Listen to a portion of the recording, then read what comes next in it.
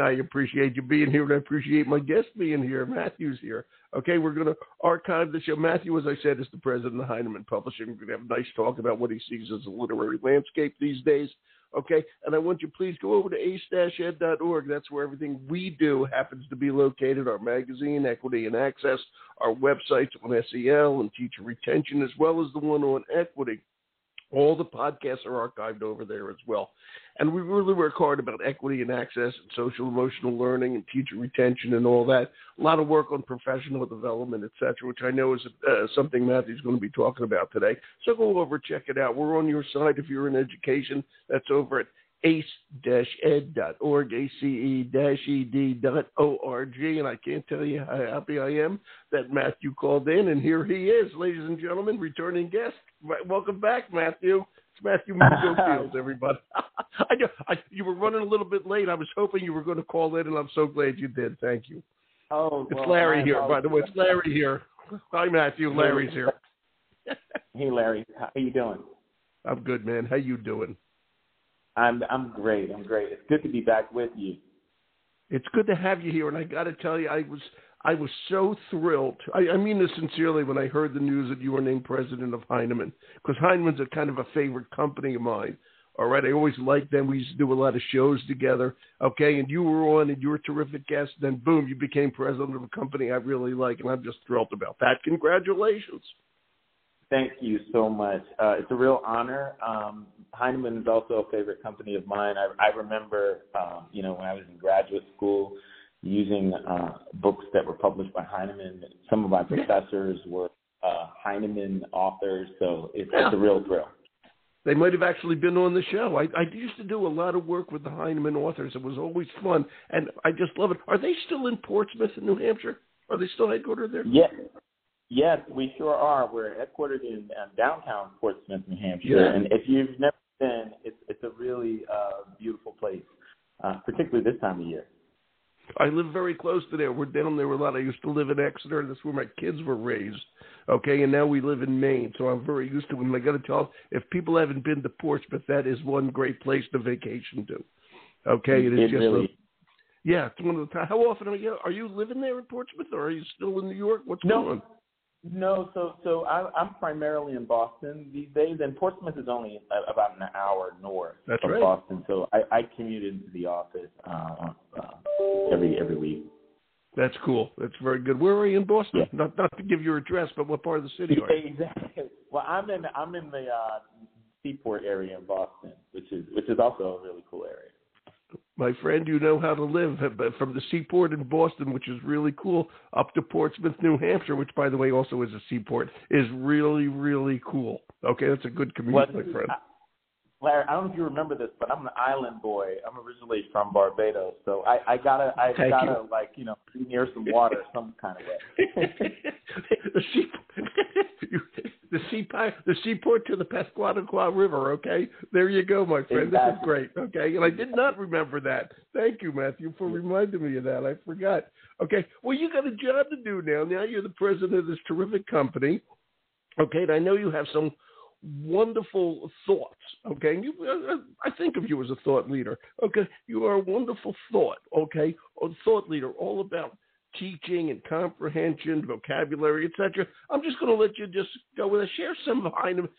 You're new to Heinemann as the president. What do you bring to that? How do you want to shift things around with listening to your folks and all that? Where do you see it all going?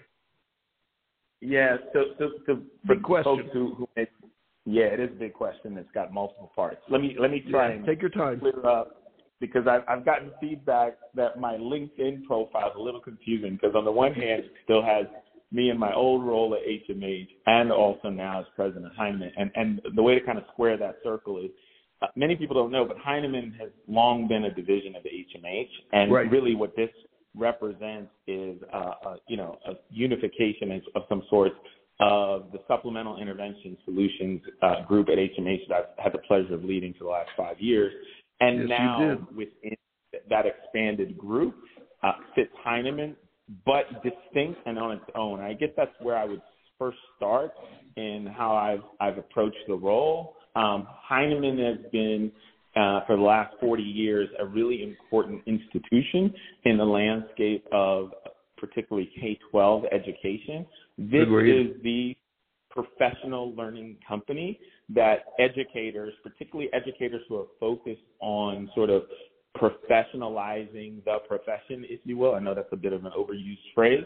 Have focused and have gotten their resources, have been able to tap into luminaries and authors and their best thinking and the best research that's informed by sort of on-the-ground reality to help teachers navigate all the challenges that they face. And so in that regard, I am a huge fan of the legacy that we've inherited. And I see my role as really helping to bring forward in new and different ways much of what we've always done. We've always had a focus at Heinemann on student agency, think of that as sort of student-centered learning, and teacher professionalism.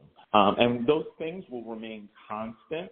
What we're now, with our sort of new vision and strategy that we recently announced, we're really focused on actualizing that in new ways. And basically, big three planks of our vision for the future is about strengthening and diversifying our curriculum portfolio. Although we have our roots in professional learning, Heinemann has grown to become an important provider of classroom materials and curriculum. And so we see that as continuing to not only build on our strength in literacy curriculum, but also begin broadening our portfolio even more. We recently introduced math at Heinemann, and that's a real priority for us to continue growing our math portfolio. So that's kind of plank one, is strengthening our curriculum portfolio.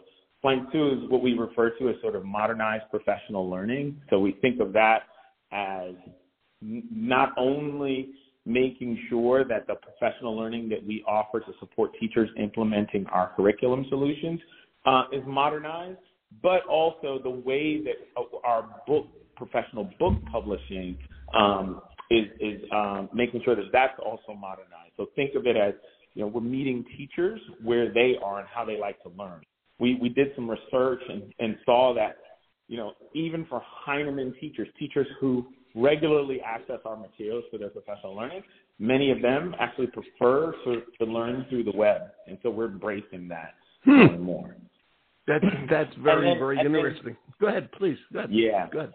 Yeah. And I can come back and talk about each of these, but just trying to get at your question.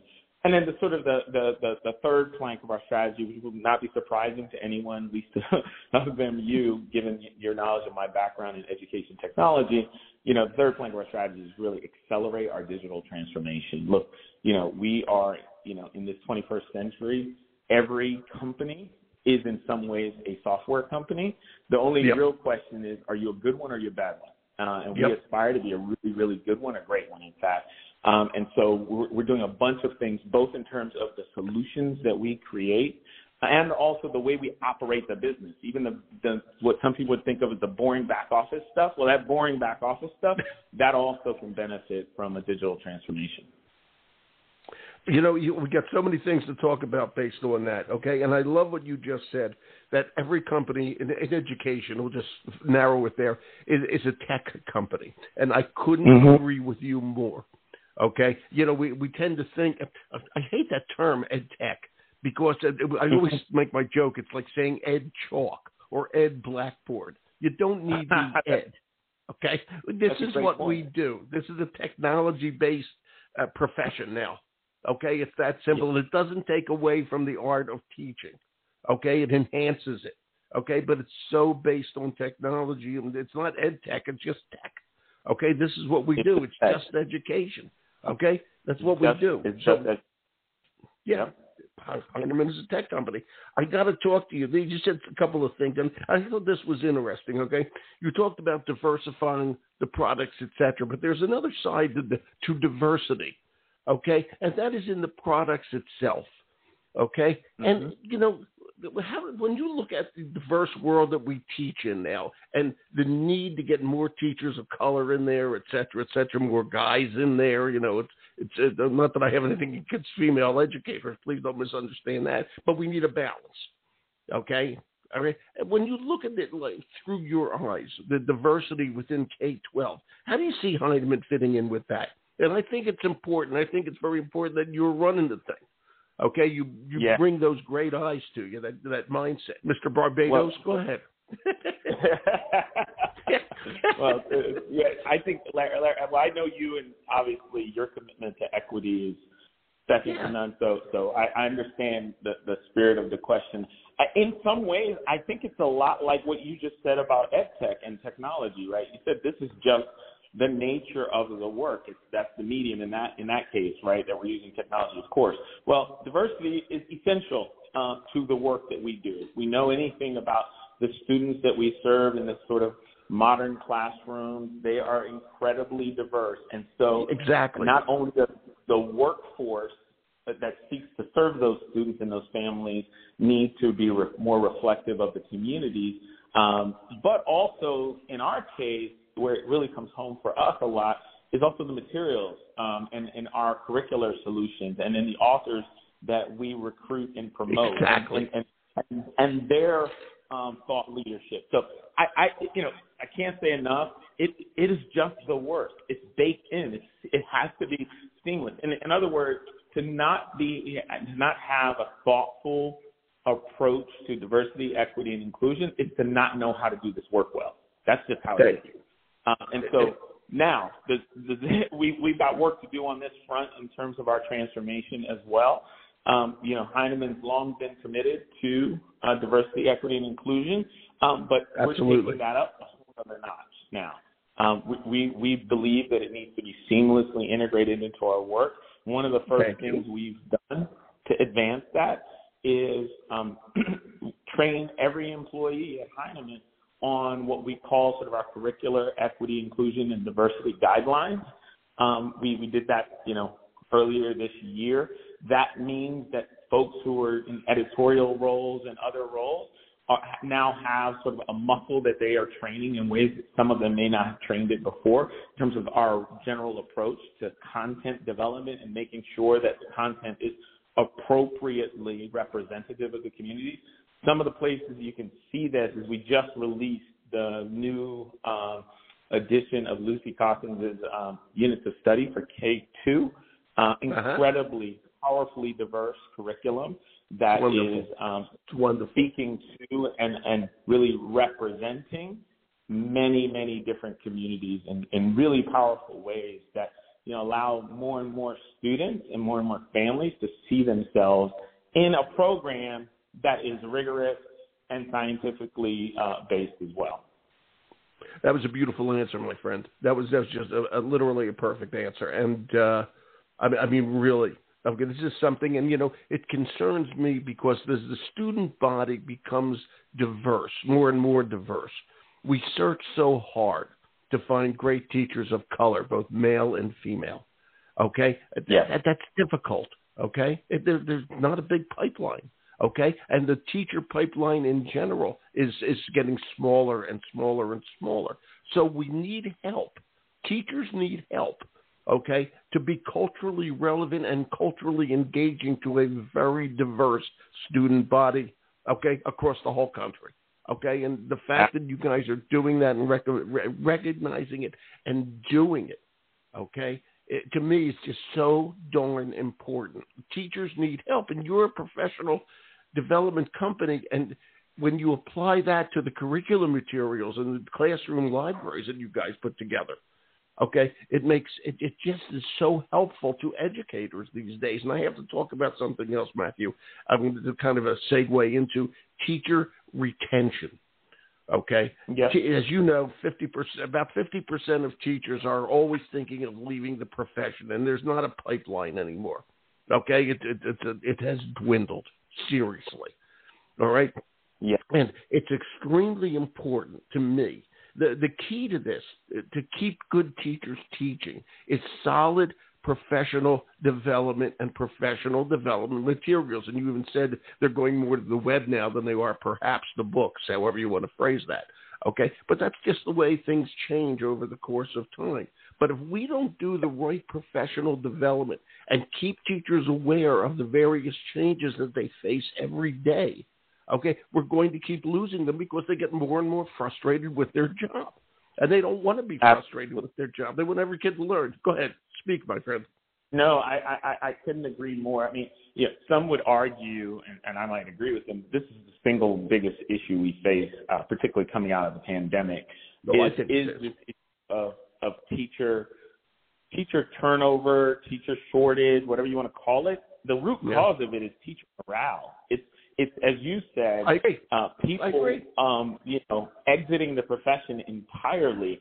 And it's a big challenge, and it's multidimensional, and it requires a bunch of different approaches to help substantively address it. Of course, making sure teachers are more appropriately paid and rewarded for the very hard work that they do. We as a society give a lot of lip service to teachers as heroes and heroes, but we don't sometimes pay them like that. And that's important, and that's got to be said. But beyond that, there is also this notion of teaching, having teachers be treated and regarded and managed as highly skilled professionals. And that's something that many teachers tell us. I mean, we do HMH a survey every year of, across the nation, our educator confidence report. And teacher morale is at an all-time low, and we've been doing this for about 10 years, this survey. And what teachers are saying is exactly this kind of thing, that they aren't being treated the way that they would like to, that the profession, the job has gotten harder. In fact, that kind of brings us back to a lot of what we're focused on at Heinemann, both online and offline solutions that just lighten the load for teachers. We know that on our best day as a company and as an organization, that what we're doing is supporting these teachers who are really the stars of the show. And so for us, that we really obsess over this down to it's going to sound funny, Larry, but down to the clicks that we ask teachers to do. Like how much are we asking teachers to do to, launch and start an assignment? What are we asking them to do to make sure that they're assessing students well? Well, there's ways in which technology, software can actually help lighten some of that burden on teachers, and we're really focused on marrying that with really solid, thoughtful, research-based, evidence-based, curricular solution. Thank you for saying all that. Okay, I appreciate it. It's where we are, and we have to look at it. We have to look at it with different eyes. We have to look at it with different thoughts. We have to look at it with a post-pandemic view. Okay, and by the way, I have to say we knew all this stuff was going on beforehand. Okay, and it took an emergency like the pandemic to give us a good kick in the tushy. Okay, and say, well, we really got to do something. We all got caught short.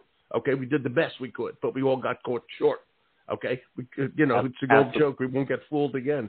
We gotta get this together. And on that same kind of note, I want to talk to you about there's an achievement gap, Matthew, between, if I may, kids and kids of color.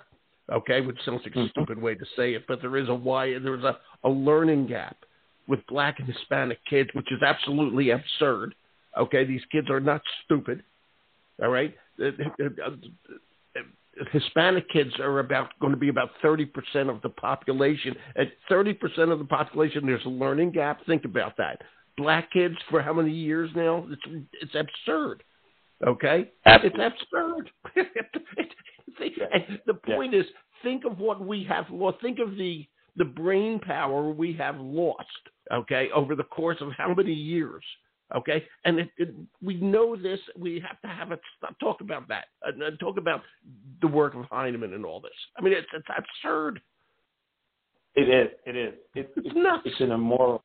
It's an immoral status quo, as you mentioned, and it was, as you and I talked about before, it was bad before the pandemic, and the pandemic just showed us that it widened even more, right? If you look at the recent NAEP scores as a proof point of that, students of color, low-income students were subjected to remote learning, which I think we've kind of have all nationally anyway concluded was not an optimal, I'm being kind, optimal scenario, right? To say the least, and Yeah, and that contributed to worsening of the big challenge. Look, we always, we know the challenge. It's been with us for a very long time. The thing I'll say is, systemic challenges require systematic solutions and comprehensive solutions.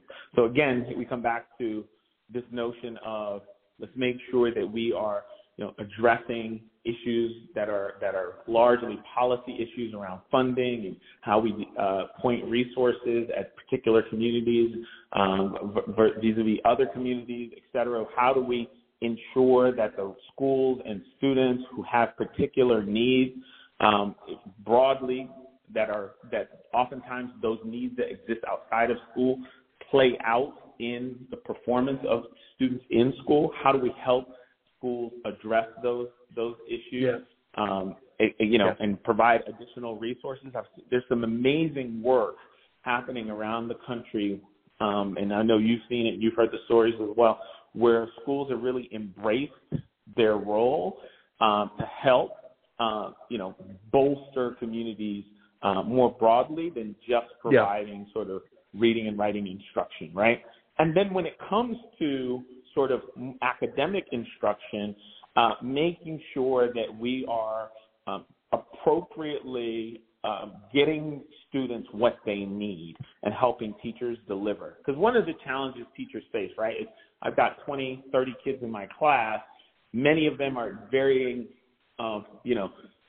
stages along a particular achievement spectrum relative to a set of standards. How do I tailor instruction and individualize instruction for those students? How do I respond to their needs appropriately? Again, that's where we're focused most at Heinemann, is on how do we help teachers do that with having the right toolkit, if you will, to respond to those needs, but also how do we help them identify those needs via assessment, et cetera, more easily and be able to tailor instruction. So it's a mouthful. It's a lot. Some of these are words that are easy to say and practices that are harder to actually implement. And that's what we're like kind of obsessively laser focused on, is how do we make what we know works more replicable in more places. Here. I want to ask, this is a funny question, but so many teachers are out there. When you hire someone, Matthew, and I know you haven't been at Heinemann that long, but when you hire someone, okay, what do you look for, okay, in an employee, obviously someone with some experience or something? I'm just curious because I think people want to know that. We would talk about all these things we want to do. How do you find the right people to do that, if I may ask? Oh, Larry, that's such a great question. So I think it starts with our culture and what is the thing that we are going after? What are we saying is the best version of us as an organization, as an institution, and making sure that we have a clear understanding of that. So, a couple of years ago, we went through this whole process of figuring out what our culture was going to be at HMH, and that included the team at Heinemann as well. And we landed on a couple key things, and this is the essential criteria for the folks that we hope to attract to our mission, right? We have a high purpose. We are unapologetically a double bottom line organization, right? We believe we have a high purpose of helping shift trajectories, shift lives because of the what we are bringing to education and how we're helping teachers do the work that they do. So our purpose is very high, and we need to match that purpose and reinforce that purpose with high performance. So we define ourselves as high purpose, high performance, and that performance and those things feed off each other, right? No sense in having a high purpose if you're not going to be like putting it on the line to go after it and deliver and execute with excellence regularly, so that you can ensure that you can have momentum in executing against your purpose. So high purpose, high performance, and that's what we look for. We look for people who are mission driven, who really, really have dedicated their lives or want to dedicate their lives to this kind of work, and then have a demonstrated record of high performance.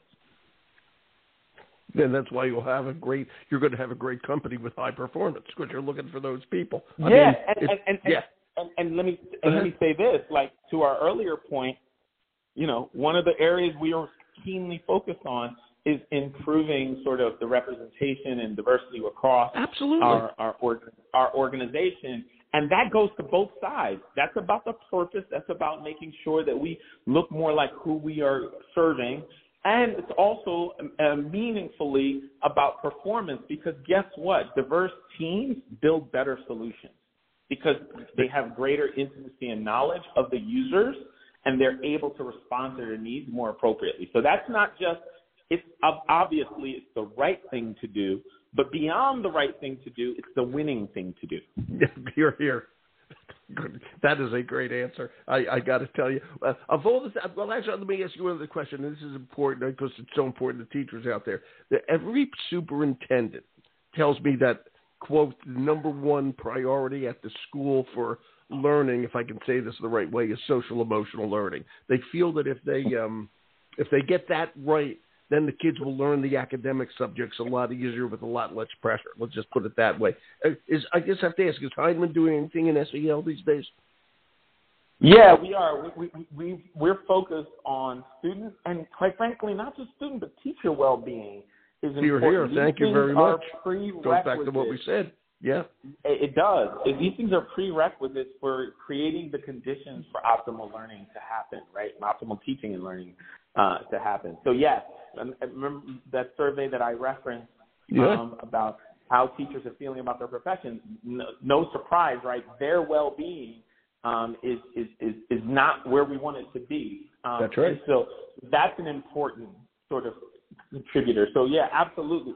Again, we pursue a way of doing this, not to say, here's SEL over here on the side, we're going to slap those acronyms on it. No, we integrate opportunities to help address well-being, help address issues like mindset into the curriculum, into the program, because we believe it's that important. Yeah, it is that important. Okay, and I'm not surprised that you said all that, because it is just this is a layer with a layer. This is an onion with many layers.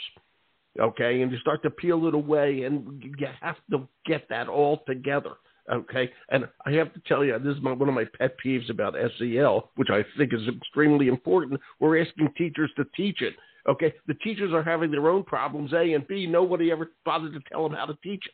Okay, there's not one college in the country that has a course on teaching SEL. Not one.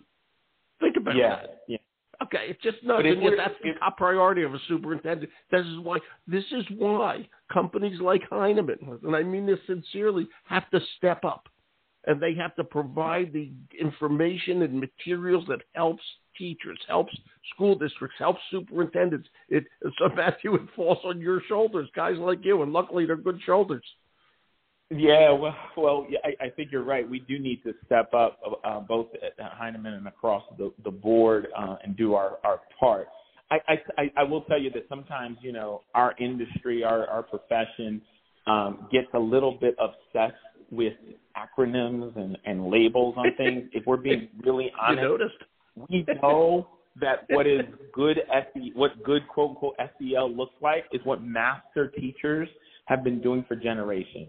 Yeah, and I don't do that. As simple as knowing your kids in the classroom and where they're at, what their mindset state is, and what they may need in a given moment, having an understanding of what their home environment is like and how you can help, partner with the family to make sure the students are getting exactly the kinds of things we need. That's the essence of so much of this work, and yet sometimes we get a little bit, I think, focused on the sort of flavor of the month and what we're calling the thing at the time, and some sort of these sort of core fundamental principles, I think, are still always apply. And I will agree with you. I want every teacher to be a master teacher. Okay? Yeah. Like you said, but it's what a master teacher has been doing for years. Okay? But we have to pay attention to this stuff because it's really crazy out there, I got to tell you.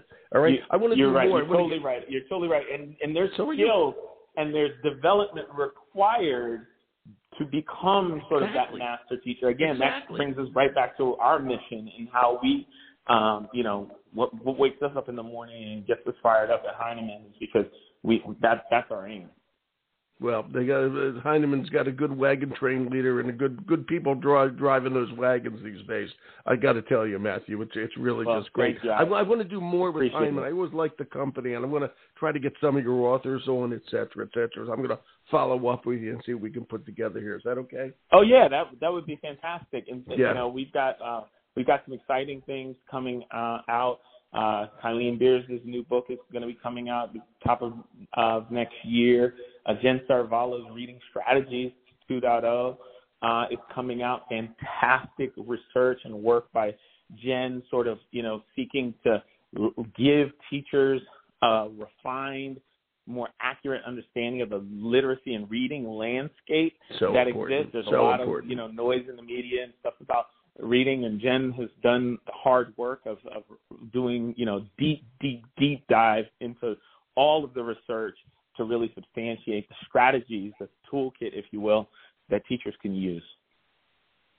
It's so darn important. I'll call you and we're going to get some stuff together here. Is that okay? Okay. Yeah, absolutely. Excellent. And enjoy Boston. Okay, enjoy your baked beans. Thank you. Boston baked beans. It's been, 12 million years since that was a phrase? Wait, don't forget, so I'm originally from Barbados, but I grew up Barbados and Philly, so I'm an Eagles fan. So, football season's going pretty good. You're reminding me. How about those? Wait a minute before you. How about those Eagles, huh? How about those Eagles? Yeah, we're looking pretty good. I forgot about that. Right. Yeah. Is this amazing or what? We're going to win it. Oh, we're going to win it this year. Yeah. Don't jinx it. I'm not jinxing it. I can't jinx it because we already lost one game. That was important. That takes away that pressure. Okay? And I'm telling you, onward to victory. I can feel it in my bones. That team is so good. Victory. Okay? Absolutely. I forgot about that. Right? This is great. Matthew, it's great to be back in touch. Really, man. I got to tell you. Yeah. Great to talk to you. Thank you. I'll be in touch soon. Okay? So you take care. Thanks, pal. Okay? Bye-bye. Right. Was that great, everybody? I forgot about the Philly connection. Okay. Matthew Mugo Fields. They couldn't find a better person. Okay. Is the new president of Heinemann Publishing, and that is a good company. Okay. I've worked with them for years. Okay. And I'll tell you that they got solid people working there and writing for them. All right. So check it at Heinemann.com. Okay, you'll be able to find it there. Just go Google just Heinemann Publishing. And Matthew's an interesting guy. He really is. All right, we're going to archive. I'm so glad he called in. We're going to archive the show over at ace-ed.org. All right, I'm Larry Jacobs. This is Pre-K-12 Education Talk Radio. See what we do over there at ace-ed.org. And thanks for listening.